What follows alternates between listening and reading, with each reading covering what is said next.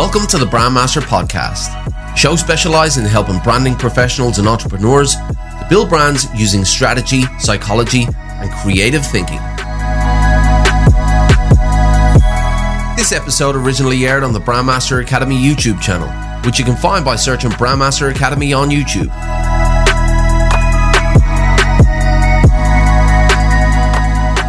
What's up, brand builders? Stephen Hurahan here at BrandmasterAcademy.com, and in this video you're going to learn what lifestyle branding is with top brand examples.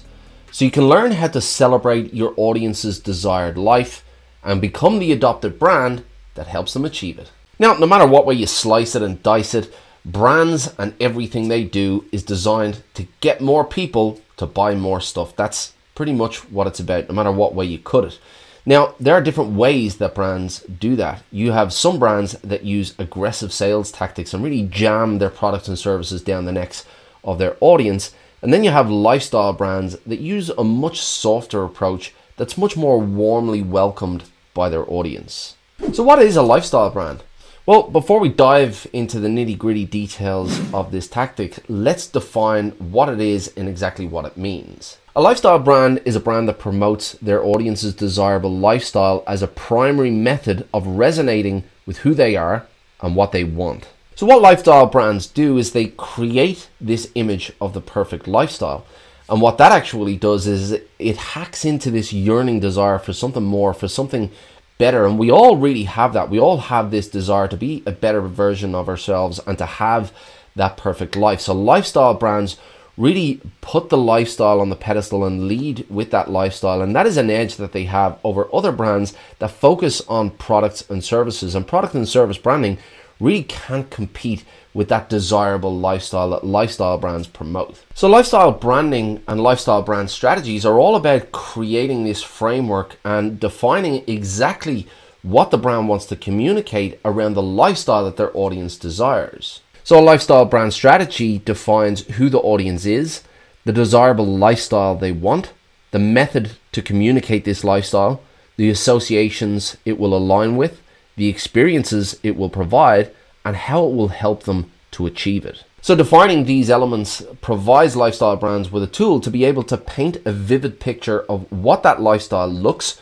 how it's going to make them feel, and what they need to do in order to get it. So why is lifestyle branding so effective? Well, as I mentioned earlier, it really plays on that primitive desire to be a better version of ourselves and to have that perfect life.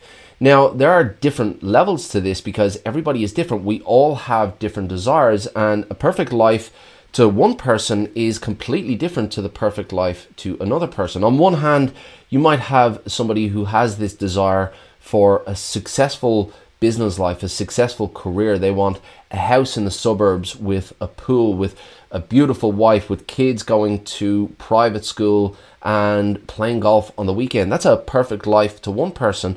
But for another person, they might want to be able to travel the world, to be able to live frugally, not have to work too hard, to be able to work as few hours in the day or week as possible, and to be able to travel from country to country being completely independent. So they are the variations of what lifestyle branding is like. And when you know who your audience is and when you know exactly what they want and exactly the lifestyle they desire, that is when you can really resonate with them by painting a picture and getting into granular detail of what that lifestyle looks like. You will attract that perfect type of audience, that audience which will be drawn to the lifestyle and the image of the lifestyle that you create for them. So let's have a look at an example of a lifestyle brand. Now, Red Bull, in my opinion, is a perfect example of a lifestyle brand because Red Bull, remember, they sell sugar water.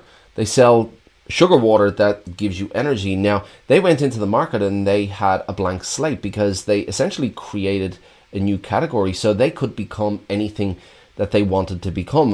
What they wanted to become and what they wanted to align with was the idea of extreme, because extreme taps into that idea of adrenaline and energy. So they didn't just align themselves with extreme sports, they really put themselves into the fabric of the culture. They started creating events and capturing media and really showing up at every single extreme sport event. And they focused not on promoting the product, but on promoting the lifestyle of extreme sports. Now, another great example of a lifestyle brand is Patagonia. Now, Patagonia was created in 1973 by Vaughn Chenard. Now, Vaughn Chenard was an avid climber and he just absolutely loved the outdoors.